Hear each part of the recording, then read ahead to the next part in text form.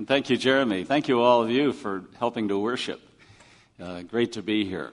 I've heard a lot of things about your church, and nice to be with you last evening and today and right now to look at the Word of God. That's our goal, and to try to look at some of the mysteries of life. Will you join me in Colossians chapter 2? And we're going to look at, there's pew Bibles there, and most of these are from the Apostle Paul and about some of the mysteries of life. I'd like to just take a unit study today and talk about the things you'll never know, you'll never understand without the revelation of God.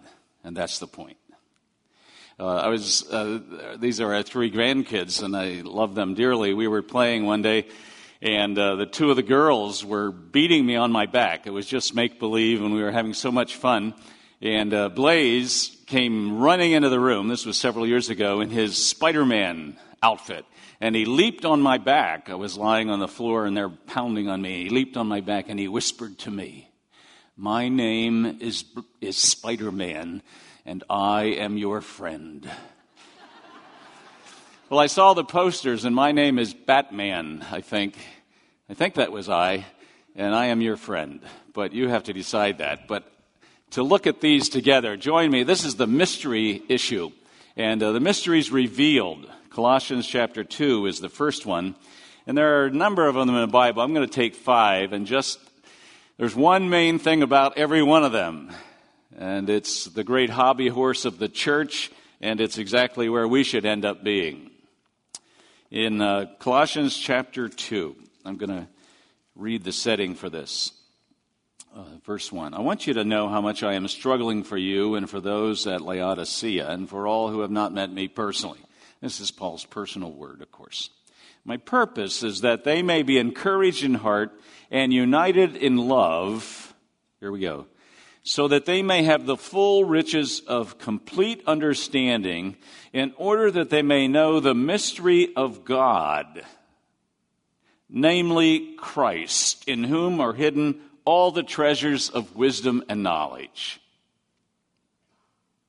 Everywhere you go, I know it's true with you in Naperville and our surrounding area. It was true with me in Akron for 26 years. People have images of God or concepts. My next door neighbor told me, my daddy said there's a God who would never judge sin. And he would never pick on people because he's a God of love. And I said, we had talked about this, where did you get that? Or where did he get that? He didn't know. And I did say with a gracious smile, I think, you're basing your life and your eternity on something and you don't know where you got it or where your daddy got it. You hear all kinds of versions of God on the talk shows as you drive or next door neighbors, and we all have our concept of God as little kids. He says here that the mystery of God is Christ. You want to know what God looks like? Look at Jesus. He even said, whoever has seen me has seen the Father. Whoa. His best friend John said of him, and we beheld his glory, the glory as of the only begotten of the Father. And that's a deity term. That's not, he's my baby. That's only begotten. If you're a Jew, you know that means exactly like God. The only begotten of the Father, full of grace and truth, John said. In his most daring statement, Jesus said in John chapter 8 that before Abraham was, I am Yahweh, that we just sang to and about. Creator God, Rose of Sharon, he's my Yahweh, Jehovah. So the first mystery, and a mystery in the Bible is something that's covered over in the past. People try to figure out, but it's covered over. Now God pulls the sheet off it and says, you want to see what I'm like? Look at Jesus Christ. Want to see him angry? Look at the temple. He does get angry. Want to see how he treats kids? Watch him. Let the children come unto me, he said. He was a friend of lepers, only because he was one of them in one sense. He loved them. He loved people of all sizes and shapes. He endured hell on the cross and showed that he is heaven. He is our Savior. He didn't just talk about love, he showed it. He is God. First mystery is God. What's he like? the mystery is solved. These are not mysteries like Sherlock Holmes or television shows. These are mysteries meaning secrets of God that he wants us to know. Number 2, join me in Colossians chapter 1, what salvation is. Just before this, Paul uses the word mystery a lot, by the way. Verse 25, I have become its servant of the church, by the commission God gave me to present to you the word of God in its fullness, the mystery that has been kept hidden for ages and generations, but is now disclosed to the saints. To them God has chosen to make known among the Gentiles the glorious riches of this mystery, which is, here it is, Christ in you, the hope of glory. And people don't, I know this, I'm not naive, I am sometimes. People don't go around saying, I wonder what salvation is. But they do go around drinking their way into happiness. They do go around staying so busy they never have to think about what salvation is. They do go around wondering about good health, and the word salvation here can be translated good spiritual health. It just means whole, good, healthy. But the mystery of salvation in the Old Testament, they didn't quite understand it. They just knew, put your hand on the head of the lamb, son. Put your hand on the head of the lamb. Why, Dad? Why do we have to do this again? Day after day, Sabbath after Sabbath, thousands and millions of lambs and goats were offered. Who knew what salvation was? All the sins of the Old Testament were put in a pile over here. They were never punished. They were forgiven by faith in the Lamb and in the revelation of God. But now in the New Testament, we understand this whole issue, the mystery of salvation, which is Christ in you. You see it there in verse 27? To them, God has chosen to make known among the Gentiles the glorious riches of this mystery, which is Christ in you, the hope of glory. Some of you are married, and you know that when you got married, you started life over in a sense. The dead thing that happened was your single life, and now you live in combination, right?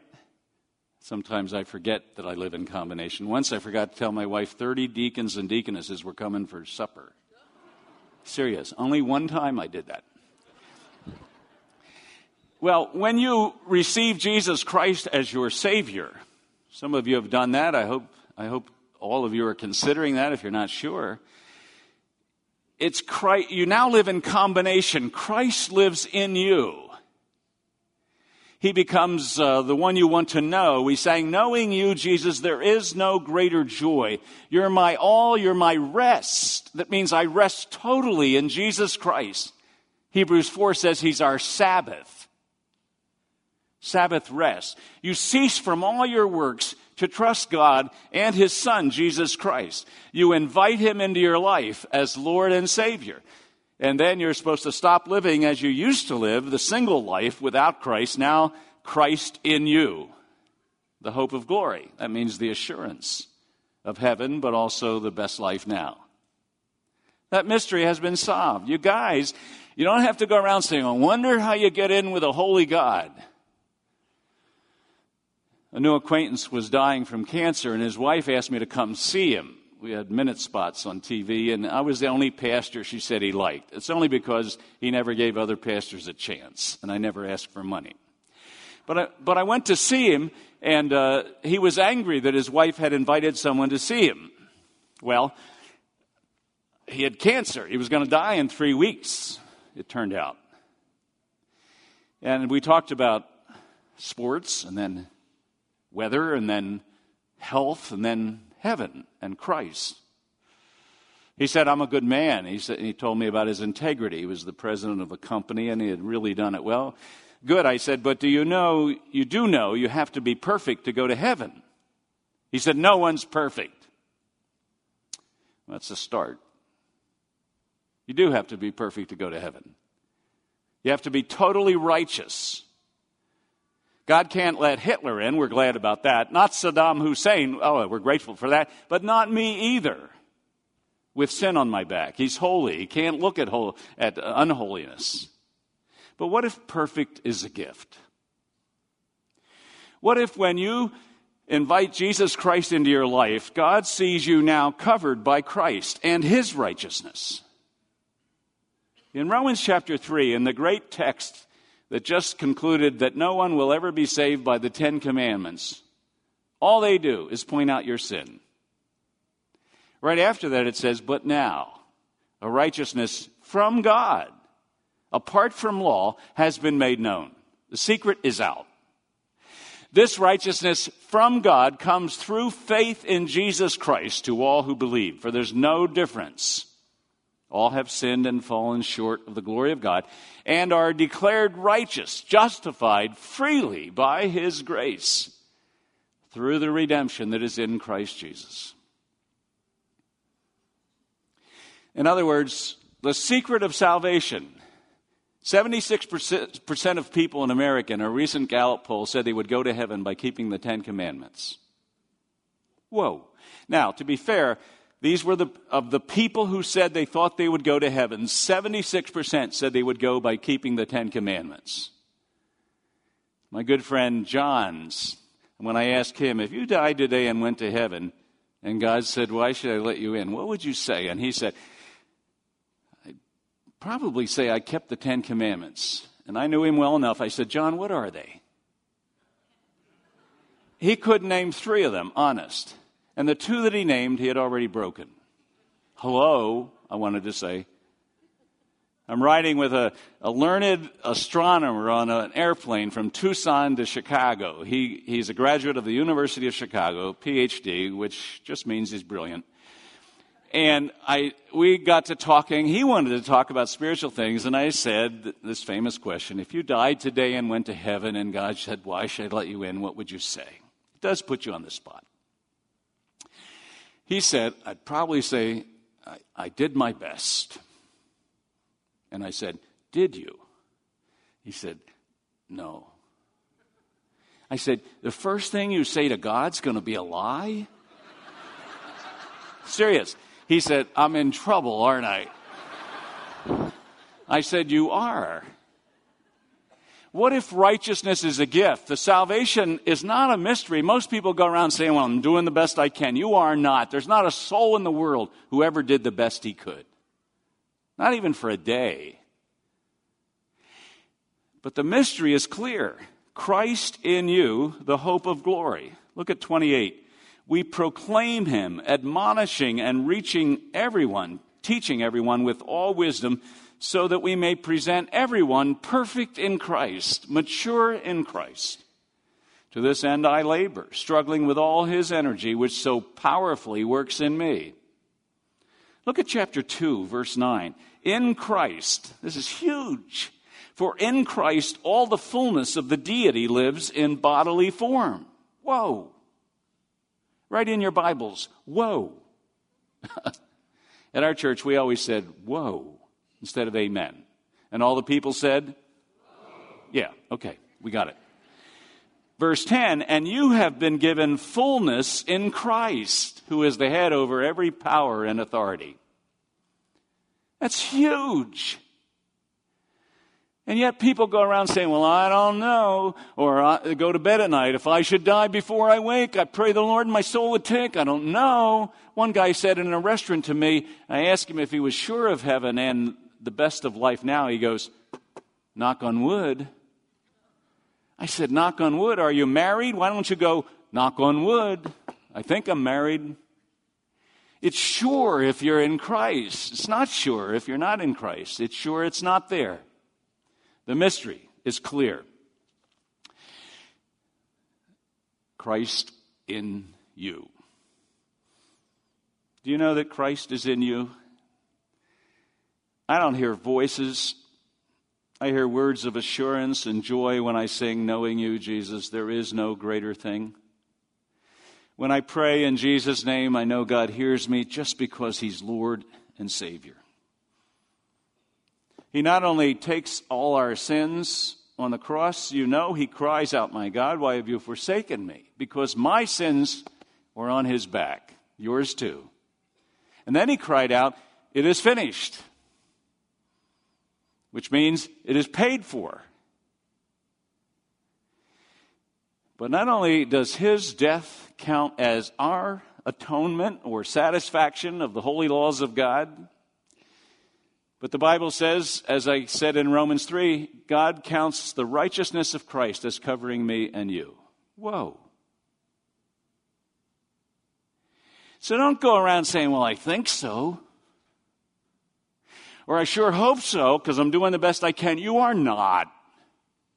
You can't because we're so selfish. But you can rest in Jesus Christ and seek to obey him in gratitude that his righteousness and his perfection covers you. The mystery is out. Do we want to believe it? These are huge mysteries. This is not about light stuff. Number 3. This is the mystery that nobody talks about too much, and it's, well, look with me at Ephesians chapter 3. Ephesians chapter 3, just 2 books to the left, if you're looking. Ephesians chapter 3, and in verse 2, he says, "Surely you have heard about the administration of God's grace that was given to me for you. That is, the mystery made known to me by revelation." What's the mystery? As I have already written briefly. In reading this, you will be able to understand my insight into the mystery of Christ, which was not made known to men in other generations, as it has now been revealed by the Spirit to God's holy apostles and prophets. What's the mystery? Come on, Paul. This mystery is that through the gospel, the Gentiles are heirs together with Christ, and that we would be members together of one body. So the answer to this mystery is the church, the one body. How do all these promises to Abraham relate to me? Some people think there's 2 books, Old Testament, New Testament. In the Old Testament, they'll say you were saved by works. In the New Testament, saved by grace. Nonsense. In the Old Testament, they were saved by grace through faith. In the New Testament, saved by grace through faith. In the Old Testament, it was faith in the promise of God that he would send his son. Put your hand on the head of the lamb, son. And then the son comes, behold the Lamb of God, who takes away the sins of the world. So Jews and Gentiles come together in the church, in the body of Christ. All the promises of the kingdom, I believe, relate to the church in the future, that there will be a kingdom, a physical kingdom. The lion will lie down with the lamb. It'll be fantastic, and we're in on this, Jew and Gentile together in the church. So the church is not just about Saturday or Sunday. The church is not just about 9:30 and being here. The church is the body of Christ with the one message that can change the world. Do you actually believe that the gospel of Jesus Christ could change North Korea? Do you actually believe that the gospel of Jesus Christ could make Iran turn toward a different purpose? Do you actually believe that your neighbor needs Christ, that this church has a mission right here and around this area? The mystery of how in the world do the old and new go together? How? In the church. Jesus was spoken of by the Father. This is my beloved Son, hear him. And then the Son says, I will build my church. You go into all the world. With Christ in us, we share the gospel, the good news. The third mystery, not talked about very much, I understand that, is the answer to the old and new promises and all the Bible is in the body of Christ, the church. You ought to be a part of the church. Well, here you are. I know that. But you ought to be a working member of the church, the body of Christ. So these mysteries relate to life and death and also pain. And the Bible speaks of that in another kind of context too. But the mystery of what is God's work in the church today or in the world today is related to the church. Here's another one. The fourth one, 1 Corinthians chapter 15. Will you join me there? Back to the left a little bit. 1 Corinthians chapter 15. And this one's one that people ask a lot. Listen, 1 Corinthians 15. I tell you a mystery. We will not all sleep, but we will all be changed. By the way, I know this is corny, but it's true. That verse was up in the nursery of the church I grew up with. We will not all sleep, but we will all be changed. Get it, babies? I kind of like it. But it relates to death. We will not all die, Paul says. He thought that Christ might come back to the earth, clearly, before he died. So he said, we won't all sleep. It's a nice term for death, by the way. Your body falls asleep, you go immediately to be with the Lord. We'll not all sleep, but we'll all be changed. So the mystery is, what happens to people when they die? Michael Jackson. I heard so many people talking about his sad death recently, and there were a few cliches about he's dancing or doing the moonwalk up in heaven, but people don't like to think about what happens, and CBS isn't allowed to talk about it, Fox either. You should. What happens after death? My sister was 14, my mom 45. That's too young, both. I hated it. I still can't stand thinking about it. But what happens? There is resurrection. I show you a mystery. We will not all sleep, but we'll all be changed. 52. In a flash, in the twinkling of an eye, at the last trumpet. The trumpet will sound, the dead will be raised imperishable, and we will be changed. Whoa. Here's the change. Next verse, 53. The perishable must clothe itself with the imperishable, and the mortal with immortality. When the perishable has been clothed with the imperishable, meaning a body that will never die, and the mortal with immortality, then the saying that is written will come true.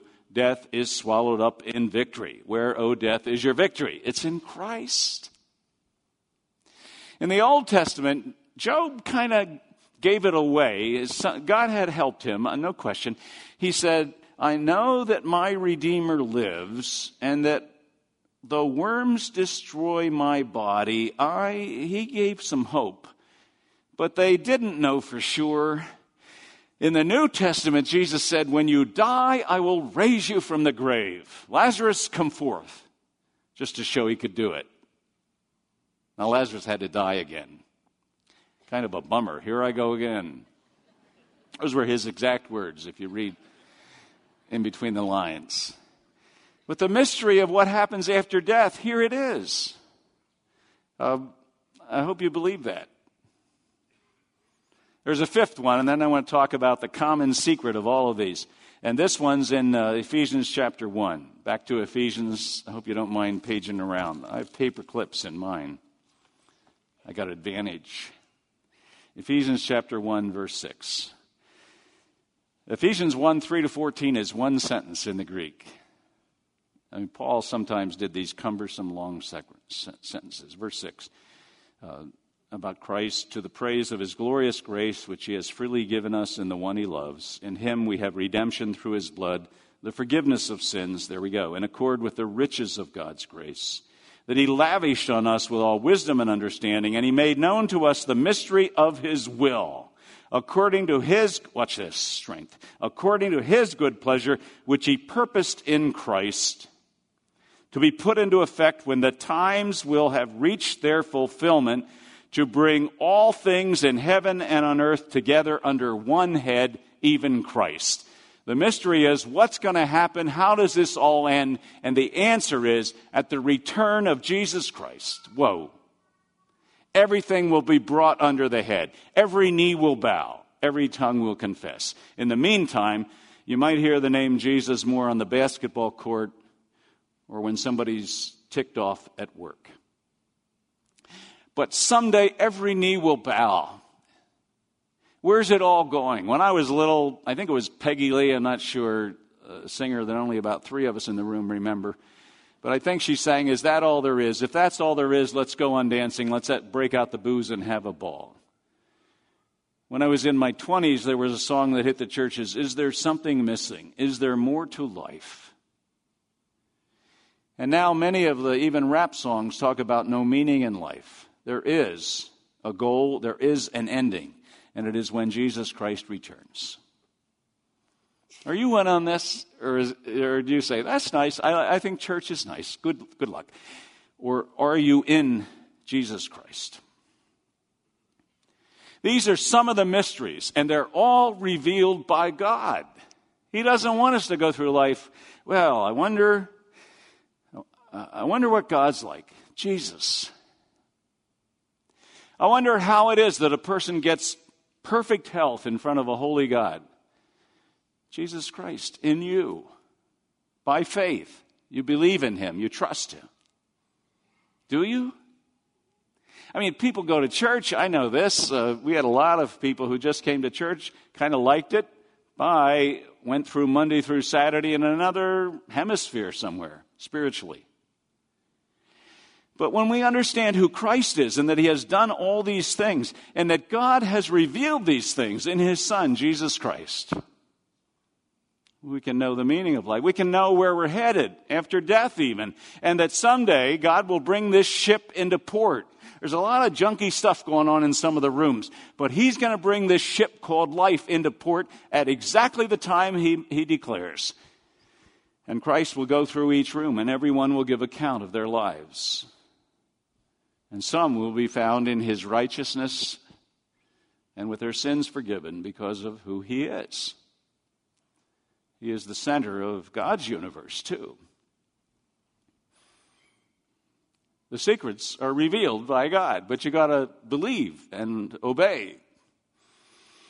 I said that I windsurf. Here's a picture of me windsurfing on the other side of the lake, Lake Michigan. If you look really closely, you can see my face, and I had my glasses on at the time. You got to stay ahead of those waves, baby. You got to stay ahead of them. That is an actual picture, not me, but it's in Hawaii, and I think, I don't windsurf. Whoa. But how are you going to stand up against all the mysteries of God? The truth chases you. Job said, after God really talked to him candidly, Job said, I spoke of things I did not understand. And he repented, and he bowed before God. He said, things too wonderful for me. That's what these are. Whoa. Just before that, God said to Job, Job, where were you when I laid the foundations of the earth? Tell me. Come on. Job, God was sarcastic to him. Job, were you there when I made the crocodile, the Leviathan? Do you know how to make a horse with that flowing mane and that strength that runs and gallops? Job, come on, tell me. Do you know where I store the lightning? And God says all this to Job, who's come up with his theories. My daddy said that people suffer sometimes. Come on, Job, you just trust me. And it's interesting that God's answer to Job about pain, the worst pain in the world, was, I'm not telling you much except I made all of this. If I did all of this, can you trust me? And that's when Job in 42 falls down on his face and he said, things too wonderful for me that I can't understand. And that's why when we come to church, we worship. James, you only have to say his first name. LeBron is from Akron, where I just lived for 26 years. But we don't meet there. I know there's a great acclaim for him and groupies around him and all that. Amazing player. But you don't meet every week and sing songs about LeBron. Only Jesus Christ. Things too wonderful for us. He is the head of the church. He's the image of the living God. He is the creator. It says in Colossians, everything was made by him and for him. Whoa! And all of us are called to bow before him. Not only to believe, but and the reason that he gives these is so we can live. Jesus said, I have come that you might have life, John clearly, and you might have it more abundantly, John 10:10. He said, I am the way and the truth and the life. There's this amazing scene, I think it's amazing, in one of the movies about Jesus. Some of them are kind of... Anyway, this was a good one. And Jesus turns to Matthew and a couple other disciples, but the camera comes in on Matthew. And he's already taught them a little bit, and he's already shown them who he is in some ways. But he says to Matthew, follow me. And then he turns and starts walking away. And the camera shows Jesus, and then it turns back to Matthew's face. And Jesus doesn't turn around and say, Matthew, you got to come. If you don't come, it's not going to work. Come on, Matthew. He just starts walking. It's a good picture. Matthew does follow him. You know the story probably. But he says it to you today and to me. Follow me.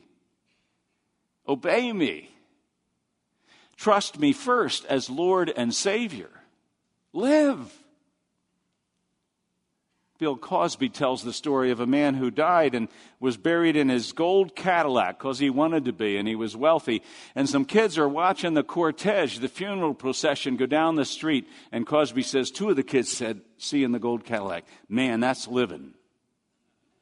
No, that's not living. What is living?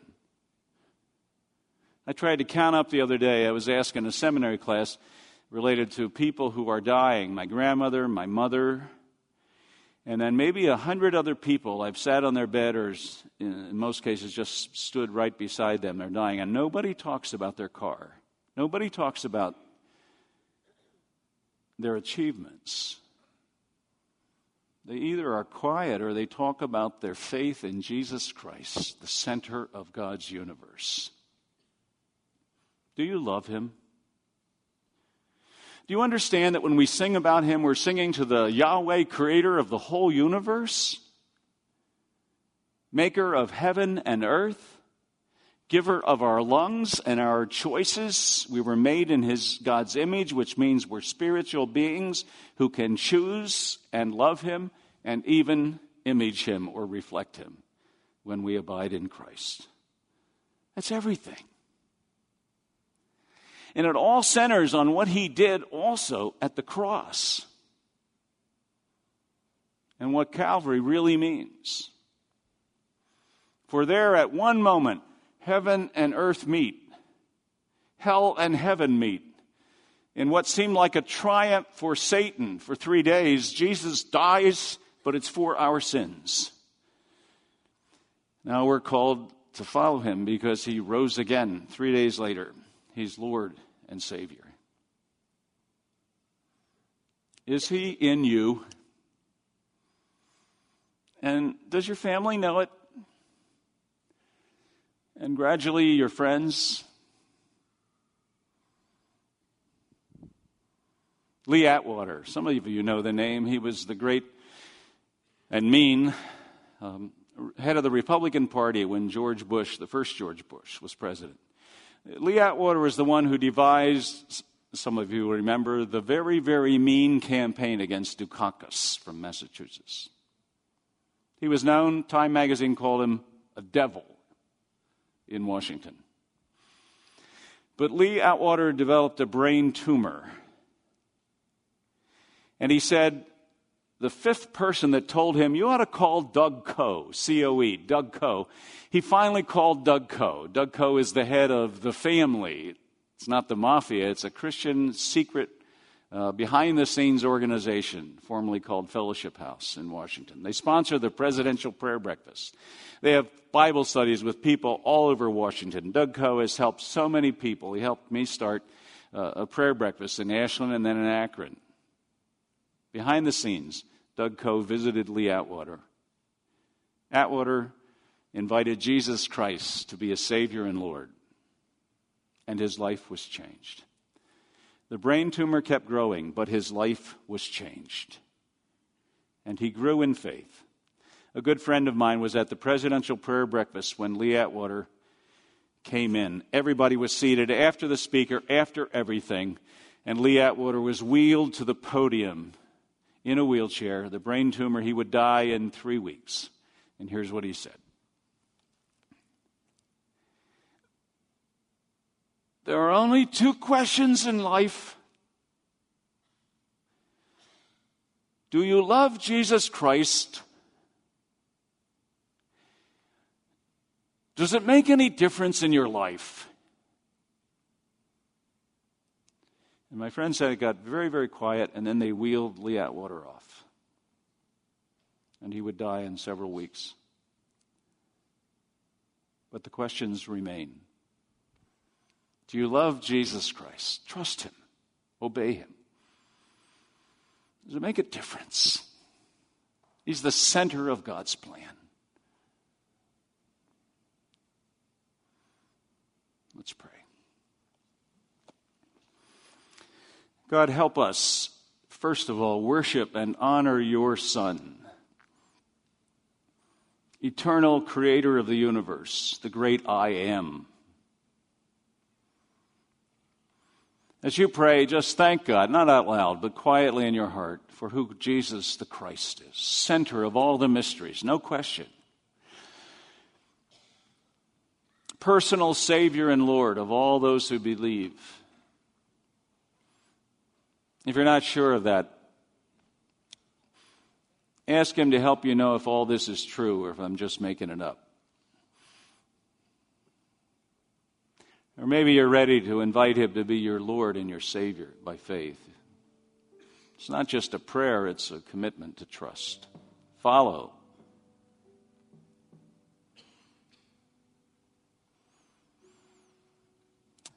If He's your Savior and Lord, does it make a difference in your life? God, with deep thanksgiving for your Holy Spirit who lives in all who believe, Christ in us. With deep thanksgiving for how you change us gradually and give us hope. We worship you and thank you for your Son, our Lord and Savior of all who believe. Thank you for your Spirit. Thank you for your Son. And we pray in Jesus' name. Amen. Let's stand together as we give thanks together with this song.